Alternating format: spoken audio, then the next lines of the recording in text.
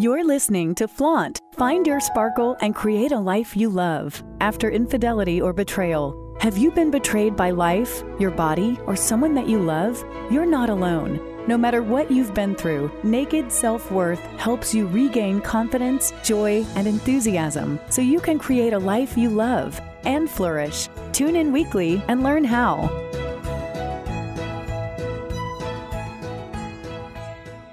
One of the hardest things about finding out that your partner has had an affair is the shame and embarrassment. Talking about it, because it makes you feel like you did something wrong, that somehow you weren't good enough and that you didn't keep them happy. And there's such a misperception in the world around what affairs are like and what it means when somebody has had an affair. That's why I have created a monthly support group for women who have been betrayed by their partner. It's for women who are really ready to move through the grief and the pain in a healthful way so they can claim what's possible for them on the other side of infidelity and betrayal as quickly and as healthily as possible. And part of that is having community with people who are positive. There are so many online support groups where everybody's just really negative and grouchy and they just vent their own pain and they vomit their pain all over you. And this group is nothing like this. This group is honest. Yes, we're honest. But it's also about support and community and holding each other and building each other up. If this sounds like something that you would be interested in, go to www.flourishafter.infidelity and sign up. When you sign up, you'll immediately get the Zoom link to our next meeting, and then you will be in the loop and you will know when each monthly meeting is about to occur. I really look forward to having you there, to building this community of strong women together. And once again, it's www.flourishafter.infidelity.com. And we'll see you at our next meeting. This podcast is sponsored by BetterHelp. Have you been struggling lately? Relationship issues impact every area of your life. When I found out about my husband's infidelity, I was so devastated. I could barely function. Sleeping was impossible because I couldn't shut off my brain. Eating was a challenge because I felt nauseous all the time, and for the first month or so, everything felt pointless. Whether you're having trouble sleeping, feeling hopeless, or just can't focus, BetterHelp is here to help you. BetterHelp offers licensed therapists who are trained to listen and help. You can talk to your therapist in a private online environment at your convenience. There's a broad range of expertise in BetterHelp's 20,000 plus therapist network that gives you access to help that might not be available in your area. Just fill out a questionnaire to help assess your specific needs, and then you'll be matched with a therapist in under 24 hours. And then you can schedule secure video and phone sessions. Plus, you can exchange unlimited messages, and everything you share is completely confidential. I know that confidentiality was important for me, especially early on when I couldn't even get my own mind wrapped around what was happening. And it was so comforting to be able to speak with someone candidly about everything I was going through, to validate that what I was feeling and experiencing was completely normal. You can request a new therapist at no additional charge anytime. Join the 2 million plus people who have taken charge of their mental health with an experienced BetterHelp therapist. Special offer to Flaunt. Create a life you love after infidelity and betrayal listeners. You get 10% off your first month at betterhelp.com/flaunt. That's BetterHelp, HELP.com/flaunt, FLAUNT. Thanks again to BetterHelp for sponsoring this podcast.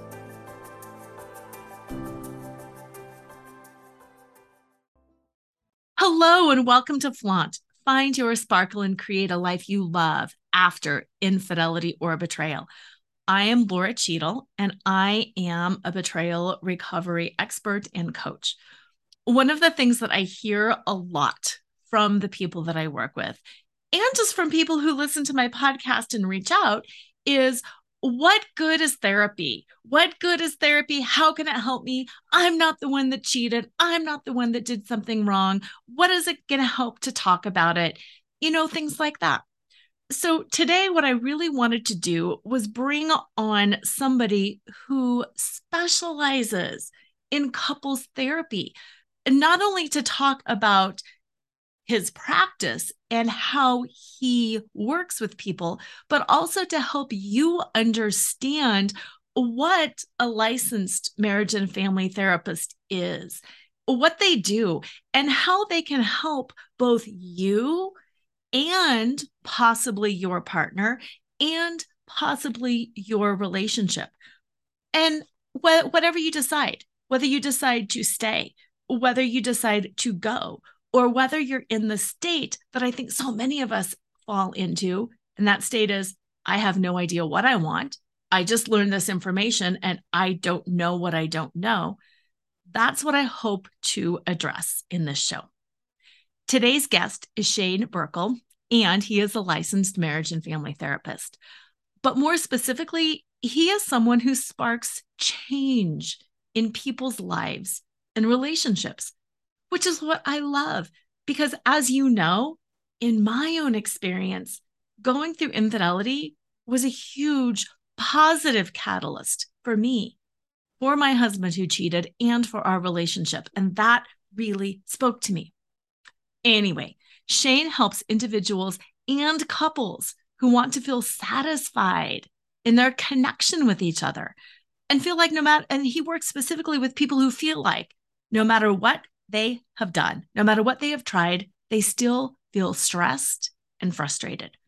He helps them explore their history so they can uncover patterns that they might not even be aware of, so they can start having more control over their emotions and be more excited and happy about their relationship again. So with that, welcome to the show, Shane. I am so excited to have you. Hey, Laura, thank you so much for having me. I'm really excited to be here. Yeah. So let's start from the beginning. You're a therapist. What does it actually mean to be a therapist? Yeah, I love that. And I think there's an idea. I have a lot of people who contact me, and it almost feels like their expectation is that this is a place where I'm just going to go and vent about my life, and that a therapist is just someone who sits back and gives you a lot of support and compassion, as you talk about the things you're going through. And maybe there are therapists out there like that, and maybe that's helpful for a lot of people. Maybe that's what some people need. But for me, in the way that I work, I feel like, one of the things, especially if someone's been through something like infidelity or something like that, a lot of people need a lot more than just a compassionate ear to listen to them. They need to get a sense of clarity about, what do I want for myself in my life, right? And I don't think there's a right answer I'm not in the business of forcing people to make it work and stay together. I just want people to be happy and healthy in their lives. And that decision has to come from a place of authenticity, from a place of what I call their wise adult self. Like, I'm making this decision because it's what I want. It's an empowered choice that I want to make for myself, not from a place of fear, not from a place of this is what I should do, not because this is what I have to do, but because this is what I really want for myself. And I see a path forward. It might be a lot of work, but I see a path forward for making this work for my life. And so in order to accomplish that, I think people have to have an understanding of what does it mean to even be a healthy human being? What does it mean to be in a healthy relationship? What are the things that have been missing in my life that can give me more clarity about deciding what I want going forward? Yeah, so well said. I love how you raised the question of, what does it mean to be healthy? And what does it mean to be in a healthy relationship? Because on that, my mind actually went personal on that. And I'm going to share a tiny bit of a story so we can take that deeper. Yeah. I was raised in what would be considered a very healthy relationship. I had a stable family. Of course, there were some problems that came up, but I had a quote unquote normal, stable, non-tradition or non-traumatic family. So my vision of what was healthy was based on my childhood. My husband was raised in a very traumatic situation with so much abuse, not only in his family, but in his extended family, that he thought that was healthy. He thought that was normal. Right.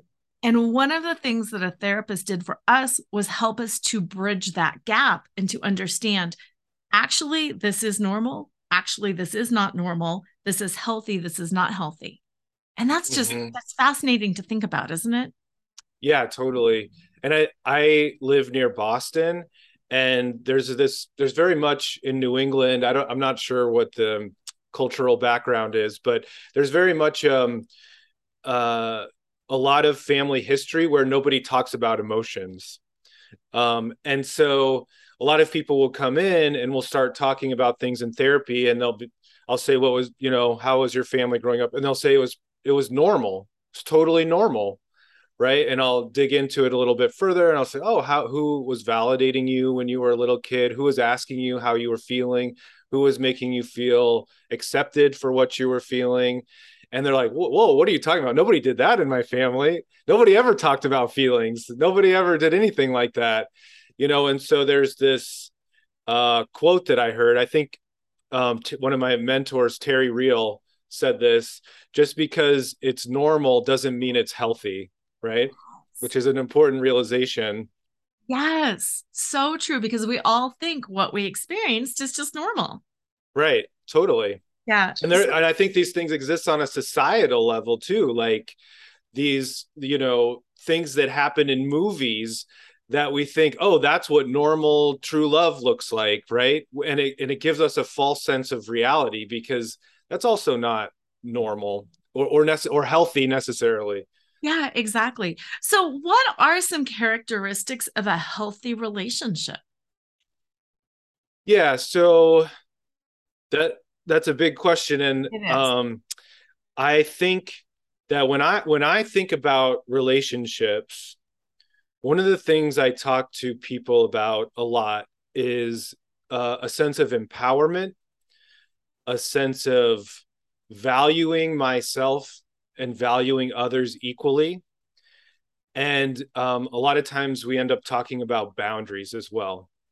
So what I mean by that is I have to start from a foundation of valuing myself, that I am a person in this world who's no better than or less than anyone else in the world. I deserve to have a voice. I deserve to have a perspective. I deserve to have needs and wants, and I deserve to have boundaries for myself when it comes to others. So when I start dating people, if I have that ability to value myself, then I can express what things I like, what things work for me, what things I don't want in this relationship.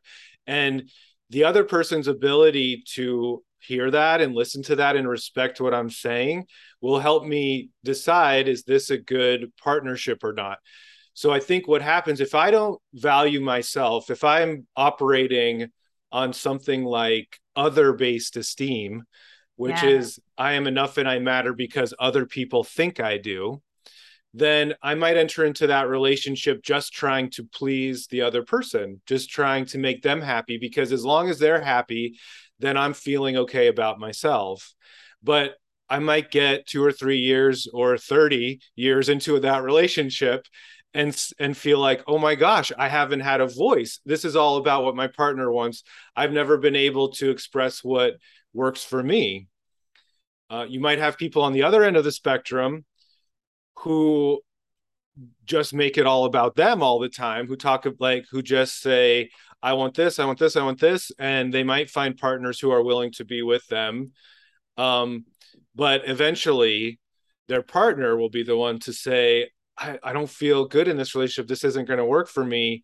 And they get really confused. I thought we were doing this together. I thought we both wanted this, but there hasn't been that level of communication to really work through what each person wants. And to really, I think one of the most important skills for couples is the ability to listen And I think it's one of those things, even if you think you have a normal ability to listen, that most of us don't really do very well. And there's a lot more we can learn about how to really give another person energy, give another person space and energy to have their perspective with acceptance and respect, and not interject ourselves into that. That's what I mean by listening. Yeah, no, that is so true, because too often we're listening to respond. We're not listening to understand. Yeah, absolutely. Yeah. So I often tell people, your boundaries are for you. Your boundaries are not dependent on the other person doing anything. In other words, people will come into couples therapy and say, my partner is doing this, my partner's doing this, my partner's doing this. And it's almost like they want the couples therapist to fix their partner at that point. Yes. And I look at them and I say, oh my gosh, well, what have you done? How are you communicating that that's not okay for you? How are you, what happens if you try to have a conversation with your partner that's not working for you? And the purpose of thinking about it like that is to move people into empowerment of their own life. That if I am not happy in a relationship, that it would be perfectly fine for me to leave that situation. And I think this is so important, that like a philosophical understanding that a relationship is a choice, at least in the first world countries that we live in, right, assuming you're not in a bad situation. But this relationship is a choice that I'm making for myself. And I have the right to express what works for me or doesn't work for me. And I have the ability to make a choice at the end of the day. If this person isn't willing to respect the boundaries that I need, then I can make a choice to leave that relationship. And that doesn't make me a bad person. That doesn't mean I'm doing anything wrong. It just means that that's a choice I need to make for myself. And I can do it respectfully, and I can do it with compassion. Because in order for people to freely choose to make an empowered choice that I want to be with this person, they have to know that the reality that it's okay to leave is true. So then once I know that, I have to realize that I have to come to the conclusion that this is a person who loves me and cares about me, and also wants this to work. And that's the place from which I can have this conversation to let them know there are things that really aren't working for me in this relationship. Because I see lots of situations where people just make it into like a power struggle or a fight. Like, it's almost like the two of you look like you're talking as though you're enemies. Have you forgotten that this is the person who you love more than anyone else in the world? Or at least if you don't, why are you still in this relationship? So it's just a relational reckoning to help people sort of embrace the work. That's often at the beginning phases of embracing, am I willing to do the work with this person that's going to be very difficult to try to make this relationship work? Yeah. Yeah. I love that. There's like so many different paths to go down all at once, but I love embracing the work, because it's work to stay and it's work to go. And it's work not to make a decision, and it's work to make a decision. And I think it's just invaluable to have a therapist help you get back in touch with that wise adult self. I love the phrase relationship reckoning, to see what's going on. And again, to empower you to have those choices. Because in my experience, both personally and professionally, just with friendships and with people that I've worked at, we all do, I think, tend to get stuck sometimes and kind of fall in that victim state of, this is just the way things are. And I can't do this. I can't. And I like how you said a relationship is a choice, because it is. Whatever you choose will have consequences, but the choice is yours. Yeah.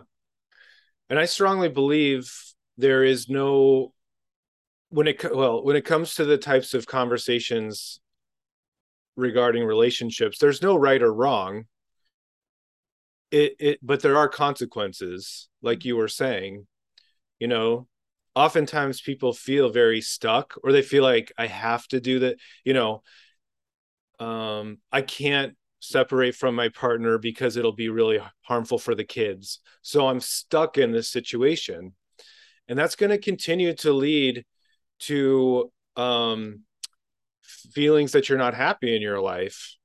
And so even if, let's say, you're not really wanting to have the same type of relationship with your partner, but you have kids and you decide to continue living in the same house, even that can be an empowered choice that we could say, hey, listen, we don't really want to be in a relationship anymore. I think we should stay together for the kids. I mean, my perspective is that should never be a reason to stay together, but it's not for me to decide what people choose for themselves in their life. Right. But why are we beating ourselves up, giving ourselves a headache, trying to make this work when it's just not working? Why don't we say this isn't working and we'll stay living together for the kids if that's what you want to do?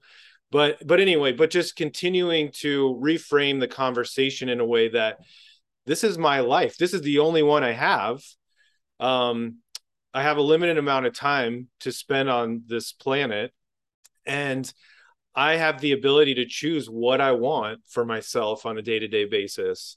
Mm-hmm. There's nothing you have to do. There's nothing you should be doing. I mean, I guess you could argue like you should probably if you have children, you should take responsibility for them and take care of them, things like that. But, right.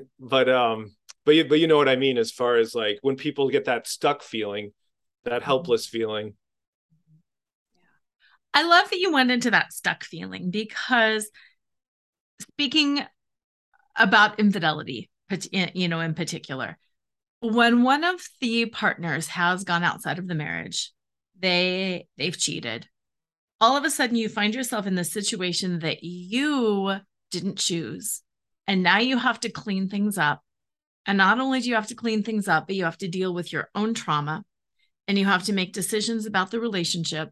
And you don't know what the other person is going to do, if they are going to be willing to do this work, to embrace that work with you or not. Mm-hmm. And it's this whole feeling that suddenly, like in the blink of an eye, I have 6,000 decisions to make, but all have enormous consequences. And I don't have enough information to figure this out. And it's like the nervous system totally overloads and you shut down and everybody's like, I don't know, I'm stuck. I'm totally stuck. I don't know what I want. How do you start unpacking that in that moment of, bam, your whole life has just changed? Surprise. Yeah, that's a great question.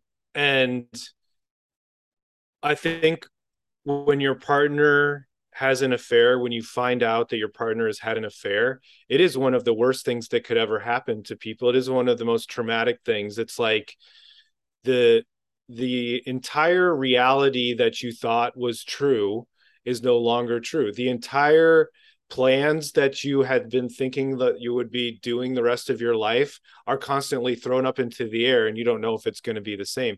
Everything that you thought you could trust, is no longer that stable. And there's when you start doing the work of couples therapy or affair recovery, it's like the very person who betrayed you and hurt you and did this to you, you are supposed to open up to and share with and build trust. And it's like, oh my gosh, what a scary situation to go into.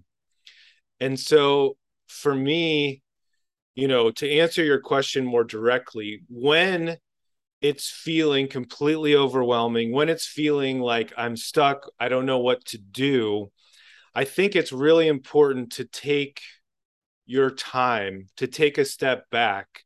It's probably not a great idea to make decisions from a place of impulsivity, to make decisions for, like, there's a very I talk to people sometimes about the difference between my present day adult emotional reality Mm-hmm. versus my carried emotions. So let me give you an example. My carried emotions are things that are neural pathways that were formed when I was a child that create beliefs that I have about the world. So if my mom, I'm just making this up. If my mom, for example, was really anxious all the time and told me that the world is a scary place and you shouldn't go outside and you should be really careful about everything, I might take that on and grow up and have a lot of anxiety. And I might be walking down the street and be like really scared every time I turn the corner because I'm worried about all the dangerous things in the world. Right. That would be a carried emotion of anxiety. There aren't really any dangerous things going on around me, but there's a part of me that has a belief that makes me scared. It's a valid emotion. It's valid, Right. but it's not connected to anything that's going on in the present day reality. There's an edginess to it. There's an impulsivity to it. Um, if if I am walking down the street and one of my kids falls down and breaks their arm, I'm going to have a huge sense of anxiety and fear that comes up at that moment too. But my present day adult emotion of anxiety and fear will put me into action, put me into motion. Our emotions are there to help us and inform us that there's some move that you can make in the situation. So I'll be very helpful and conscious and present to try to help get my child to the doctor or whatever needs to happen in that moment. Right. So there's a much healthier way. There's something I can do about it. Like, if my building's on fire and I have an emotion of fear that comes up, I run out of the building. It's like it's a legitimate emotion based on what's going on. So the confusing thing when you've been through an affair, you have the present day hurt from the betrayal that just happened, but you also have some of those carried emotions coming up, like, a fear of abandonment or a fear that I'm not enough or a fear that I'm always going to be alone, you know, things that most of us have on some level. And, Mhm. it might be some specific ways that we have acquired those over the years and some specific ways we feel them differently. But most of us have a fear that we're not enough, we're not worthy, we're not deserving of love. And so all of that's going to be coming into it. And that'll feel a lot more heavy and deep, if that makes sense, or it'll feel a lot more edgy or like impulsive or like I need to do like maybe I should leave my relationship tomorrow, Right. and which is a legitimate thing to think about, but that's where you just want to take a step back and breathe and remind yourself there's plenty of time to make decisions like that if that's what you truly want for yourself. But let's make sure that this is coming from a place of what I'm feeling in this present day emotion. And so for a lot of people, they'll start the work of couples therapy at that point, or some Right. form of working through the affair, to recover from the affair. And to me, I think it is important to take a good amount of time to kind of see, is my so my partner's had an affair, like where are they at with all this is like an adult, well, wise adult way of looking at it. Like, do they want to be with me anymore, or do I want to be with them? Like, are they willing to do the hard work that's going to be necessary for us to recover from this? Or am I getting the sense that they don't really care that much, even if they're saying that they do? So I want to make a clear-headed, take a deep breath decision based on what I want for myself and based on how it feels afterward with my partner. Are they, giving me a lot of compassion and understanding and accountability, or not? Because that would be a better way to sort of begin to make the decision. That could take a couple months to really get a feel for where they're at and how they're approaching this and what's going to happen next. I love that you said that because you're absolutely right. It does take time. And even though this show is for the betrayed partner, I really believe that part of healing, so much of healing, is understanding the betrayer, not to let them off the hook and it's okay because you had a bad childhood, so it's all okay. But to understand definitely. Yeah, but that they're going through a process too, and that they are a human, going back to what you said, that foundation of the value of yourself, that even though they've done this, they're still not worse than you and they're not better than you. They still have agency and they still get to decide too if they want to do the work or if they don't want to do the work. And like you, they might not know in the moment. They too might need several months of counseling, several months of unpacking this to figure out, yes, I have the desire and the emotional capacity to do this work, or nope, this is too much for me, too much too soon, and that they're out of here as well. Yeah.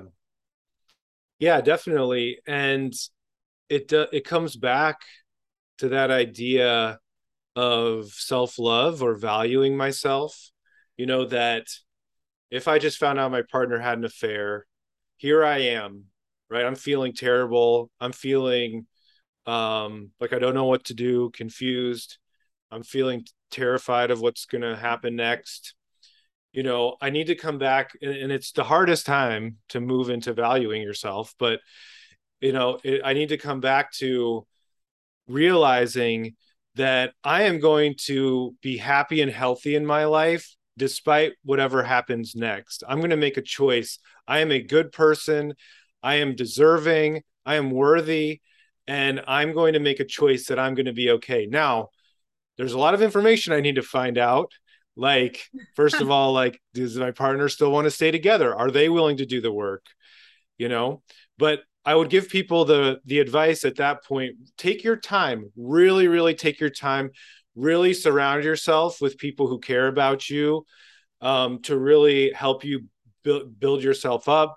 Don't make decisions out of fear. Don't make decisions because, it's the right thing to do. It has to be true for you. And the situations that I've seen where people make the progress the most quickly is when the involved partner, which is the partner who had the affair, is really sorry about it and really willing to say, oh my gosh, I made a huge mistake. I'll do whatever is necessary to recover from this. I love you and I care about you. I want this relationship. And, I definitely made a mistake. So when that happens, the person who's been betrayed has a really clear compass. I mean, you still don't have to decide to stay if you don't want to. That's fine. No. But it gives them a sense of at least a little shred of reassurance to say, okay, my partner is willing, or at least they're saying right now that they're willing to do this work with me. It's really hard when the affair happens and the person involved in the affair is still sort of like, I don't know. It wasn't really that bad. You shouldn't be so upset about it. Yeah. To me, it's like, this is going to be a long process, because there's not any of that accountability. There isn't any appreciation for the impact on other people in the situation and things like that. That's not something that the person who's been betrayed can control. No, not at all. And so that's kind of leads into my next question. We all have to do this work for ourselves, exclusive of what our partner decides or doesn't decide. What is your recommendation and what are your thoughts around truly finding your value and choosing to explore yourself when objectively you were victimized by this situation? Objectively, in so many ways, you're not the one, quote unquote, with the problem. But now that the problem has been revealed, you're left with the mess to clean up. Yeah. So this is good because it's really important to make sure, and I'm sure you do this all the time with the people you work with, like, it's really important to make sure that it doesn't sound like I'm saying that it's the person who's been betrayed, it's not their fault that this happened. At the same time, when I'm talking about valuing yourself and building yourself up, it can be extremely helpful, whether you do this in the context of couples therapy, if you feel safe enough, or maybe you do it in individual therapy or coaching, whatever, that you. So the way that I often approach this is that I want to dig into understanding what happened for you growing up. Like even if you grew up in a relatively healthy family, I really want to understand, what is the mindset, what are the beliefs that you're carrying coming into the situation, what are the things that help you feel valued, that you want to make sure that you're connecting to, what are the how much of your decision making is coming from your authentic, wise adult self versus how much of your decision making is coming from what I would call an inner child part. That is, those are neural pathways that are connected to some of those themes that happened when you were growing up.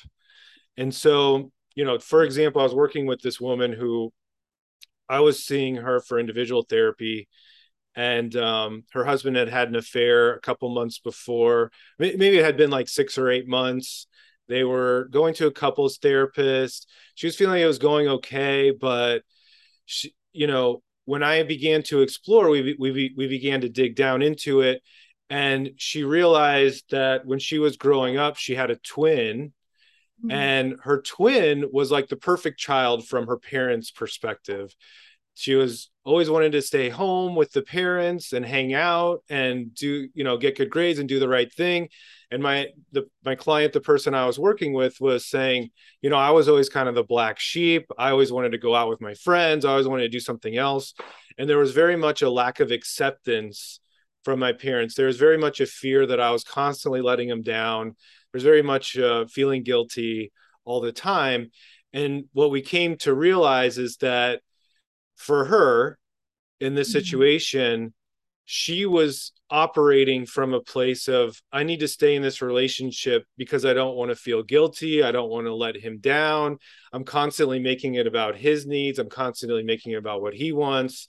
And even though he had an affair, she still wasn't standing in her own confidence and saying, this is what I need now. This is what is important to me.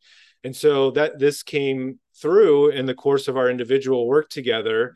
And she was able to take that into her couple sessions and into just her conversations with her husband and say, listen, this is what I need in order to feel like I'm going to be okay in this relationship here. And it took a lot for her to get to that point where she felt confident enough to say that from her authentic self, because so much of what was coming through was her fear from an inner child part of herself. And it took a lot of this deeper work for us to get to that point where she was like, yeah, I'm not doing anything wrong by saying what I want.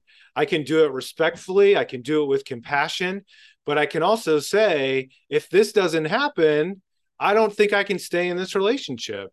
Right. And that's okay too, right? It doesn't mean that my partner's a bad person. It just means that they're not able to show up for me in the way that I need. I want. Yeah. And want. Yeah. And it's sort of irrelevant, but just to let you know, she decided that she did that, and she worked on that for several months, trying to have a voice, working with it.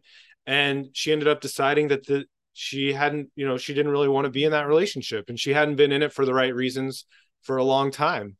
Yeah. And sometimes that happens and the other person responds well, and it can lead to some really meaningful work so that you can repair the relationship. Yeah. Meaningful work. I love that, because that's what it's all about. And if she decided she didn't want to be in that relationship, I'm so proud that she decided for reasons that she could understand and articulate, as opposed to the knee jerk, he cheated, he's out of here. Yeah, totally. Yeah, exactly. Yeah, because you don't grow. So, one of the things that I hear a lot, and I will say I experienced it at first too. When I first found out about my husband's affairs and we started going into counseling, I had the mindset that, just like you said, we were going to fix him because he was the one with the problem, and that I had the normal, fine, healthy, happy childhood. And while for the most part there was truth in that, understanding myself at a deeper level has brought so many other benefits that transcend the relationship. Mm-hmm. You know what I'm saying? It's like, I I hate to say like I wasn't the problem, because that's not it. But Right. we all have roles and habits. And I like how you use that, the deeper level, because understanding myself, understanding that the phrase that I used to always use as a wife and as a mom is, you all tell me your needs, your schedules. I will manage it all, and I will fit myself in the cracks. I never Mm-hmm. said, this is my retreat weekend. This is an event I want to attend.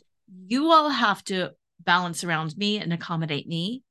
I will Mm-hmm. accommodate you. Right. And it's subtle. And did that quote unquote cause the affair? No, it did not cause the affair.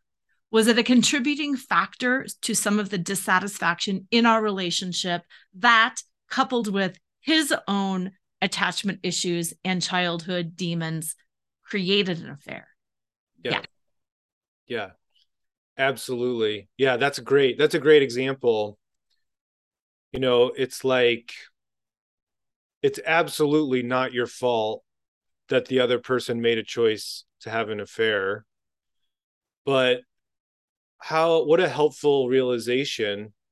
And I look at, I think Esther Perel talks about, you know after there's been an affair, it's like you're starting a new relationship. Yeah. It's like it's the same person, but we're going to do things in a very different way now, right? And it's an opportunity to look at all those things. 100%, there should be a lot of looking at the person who had the affair and trying to figure out what's going on here. But we should also, it's also very helpful to look at the things like you said in your example, just to really be conscious of how we're living our life, how we're being in relationship with each other. And I love your example too. It made me think of this idea, like like if it's with regard to the kids, right? Yeah. I'm doing everything for the kids, right? Because I want them to be happy and healthy and successful. But at the same time, I tell people this a lot. What are you actually modeling for your kids? Yes. Because supposedly you're doing it for them, but they're going to grow up and be taking every care of everyone else at their own expense, because that's what was modeled, perhaps. Right. So there's something really healthy, even if you feel like, oh no, I can't do everything for everyone. There's something really healthy for you to model having a voice and saying, I need some things too sometimes, and I can't do everything for you all the time. Yeah. Yeah, exactly. Yeah. So what does it look like with the couples and the individuals that you see? Because this is a long-term process, and you have those realizations come in waves and stages. How do you recommend people first seek out a therapist that is in alignment with who they are and what they need? And then second, what is the long-term trajectory of how they can expect this working relationship to look like? Yeah. So one of the things is that sometimes I have individuals contact me and say that they're struggling in their relationship and they want therapy, which is great. I'm happy to work with people.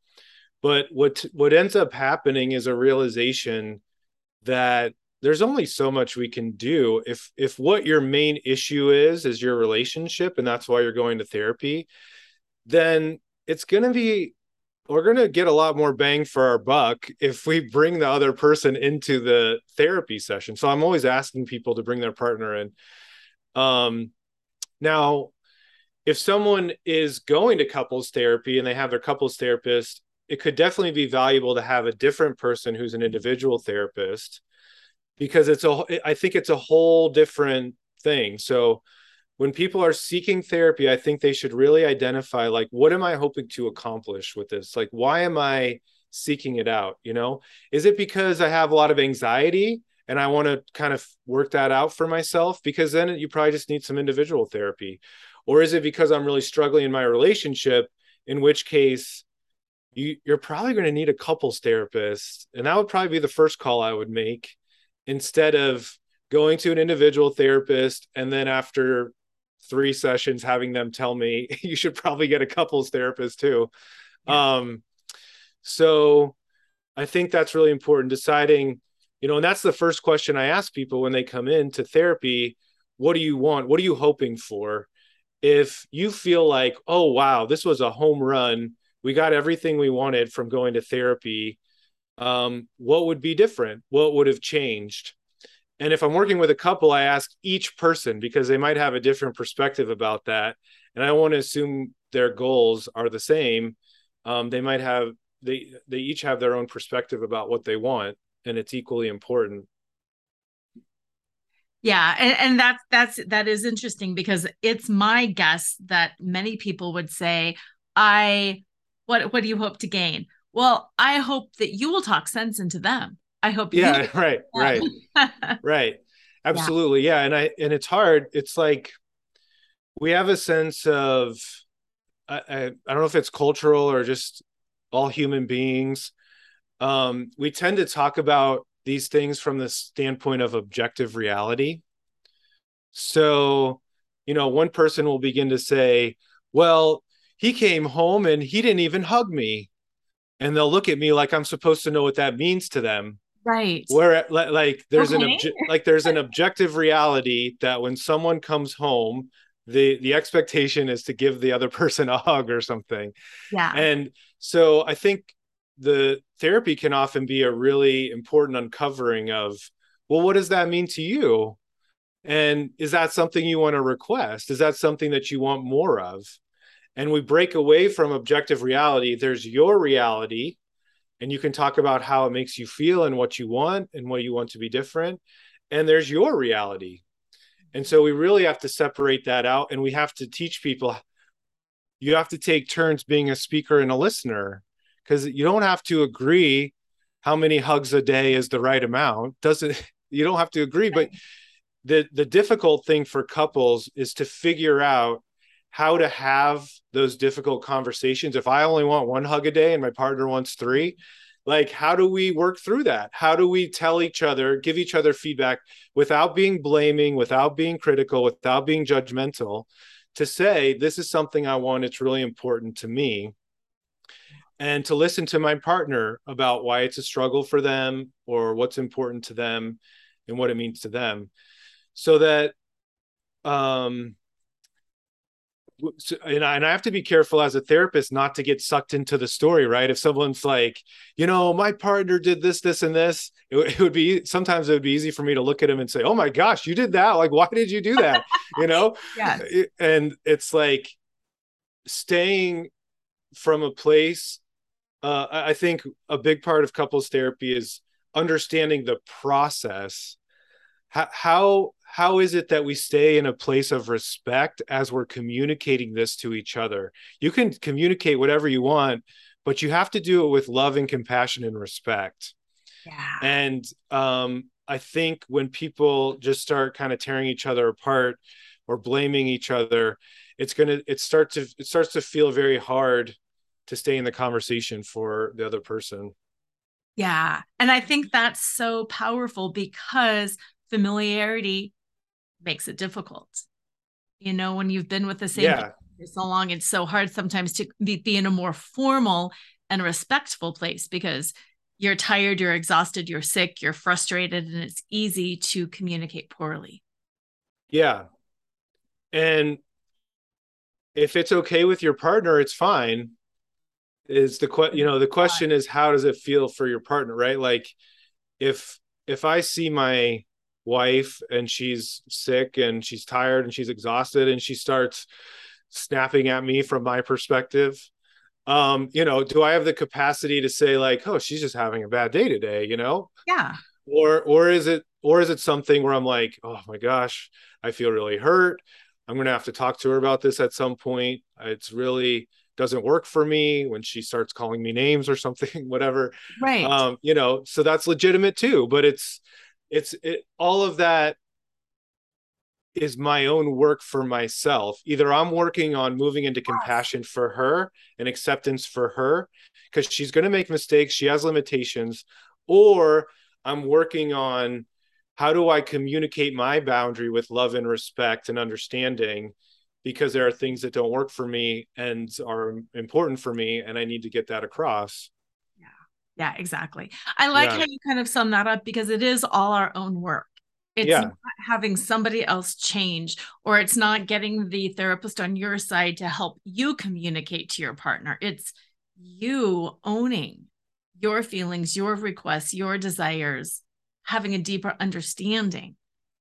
To me, and I'm not sure if you agree with this statement or not, but what I often tell my people is go see a therapist to help you understand attachment issues, understand the nervous system, understand all of these things. Then you can come see me and we can do some coaching, and we can help you put that understanding into action, because it's one thing to understand it, and it's another thing then to change the way that you act and respond and behave with that understanding that you now have. Mm-hmm. Yeah, that's great. Absolutely. Yeah. And I think what we do as therapists and coaches is probably often very similar in a lot of ways. Yeah. I agree. So do you have any last words of wisdom for people who are experiencing or have experienced infidelity and betrayal and really want to feel better, but don't know where to begin? Well, one of the things that seems really helpful for a lot of people in that situation is this idea of creating space for the conversation. So a lot of times what'll happen is, like, the person who had the affair will just be like, I just want us to get back to normal. I want us to not talk about it all the time. I want us to, just be happy again. Yes. And the person who's been betrayed is like, they're constantly thinking about it. It's totally normal to be constantly thinking about it. It's for it to have feelings about it for a couple of years afterward, have it, like, thoughts come into their mind. And so what happens is this dynamic that plays out, which is like, this person feels like they can't talk about it because this person constantly brushes it aside or dismisses it or minimizes it. This person, and this person feels like they just want to talk about it all the time. And so the thing is, like, if you actually just create a little bit of space, and you can even structure it like, listen, for 20 minutes once a week or twice a week, I really want to talk about all the feelings that you're having about what happened with the affair. And it's not 5 hours, but something reasonable. And just creating that space can be really helpful for people, and understanding what the role is, the speaker role and the listener role, understanding. And that might be another, that's a whole other topic, but, really understanding, my job as a listener is just to take in my partner's perspective, to make them feel understood. It's not about defending myself or brushing their reality aside, but be curious, be validating, be understanding. And so that would be something I think could be really helpful for people in that situation. Thank you. And then where can people get a hold of you, learn more about you, your practice, all of that good stuff? Yeah, definitely. And your podcast. I have, I'm doing a lot of updates on my website right now. So right now I have two. One is shaneburkle.com, and that's my practice website. And then I have another, couplestherapistcouch.com. And my podcast is called the Couples Therapist Couch. So there's some resources there as far as, I do a lot of teaching of couples therapists. So there's some resources for couples therapists, but also for couples. So they can find out more at those places. Yeah. Wonderful. Well, thank you so much for your time and for your wisdom. Yeah. I know you've given people a lot of understanding about what is therapy and why would they go to therapy and what it does and doesn't do. So thank you so much. Yeah. Thank you so much, Laura. I really appreciate it. It's good talking to you. Good. You're welcome. And listeners, be sure to reach out to Shane if you want to know more. As usual, always reach out to me too. I'm happy to talk, answer questions, shoot you an email back. In the meantime, I hope you have an amazing week, and always remember to flaunt exactly who you are, because who you are is always far more than enough. Are you looking for a great way to make new connections and spread your wings? Revel is a new kind of social platform exclusively for women over 40, where you can do just that. With virtual and in real life events, authentic conversations, and no ads, Revel is the community site exclusively designed for like-minded, fabulous, fun women in midlife. Learn more and join for free at HelloRevel/flaunt. That's hello, REV as in Victor, EL.com/flaunt. Come join us. It's nourishing and super fun.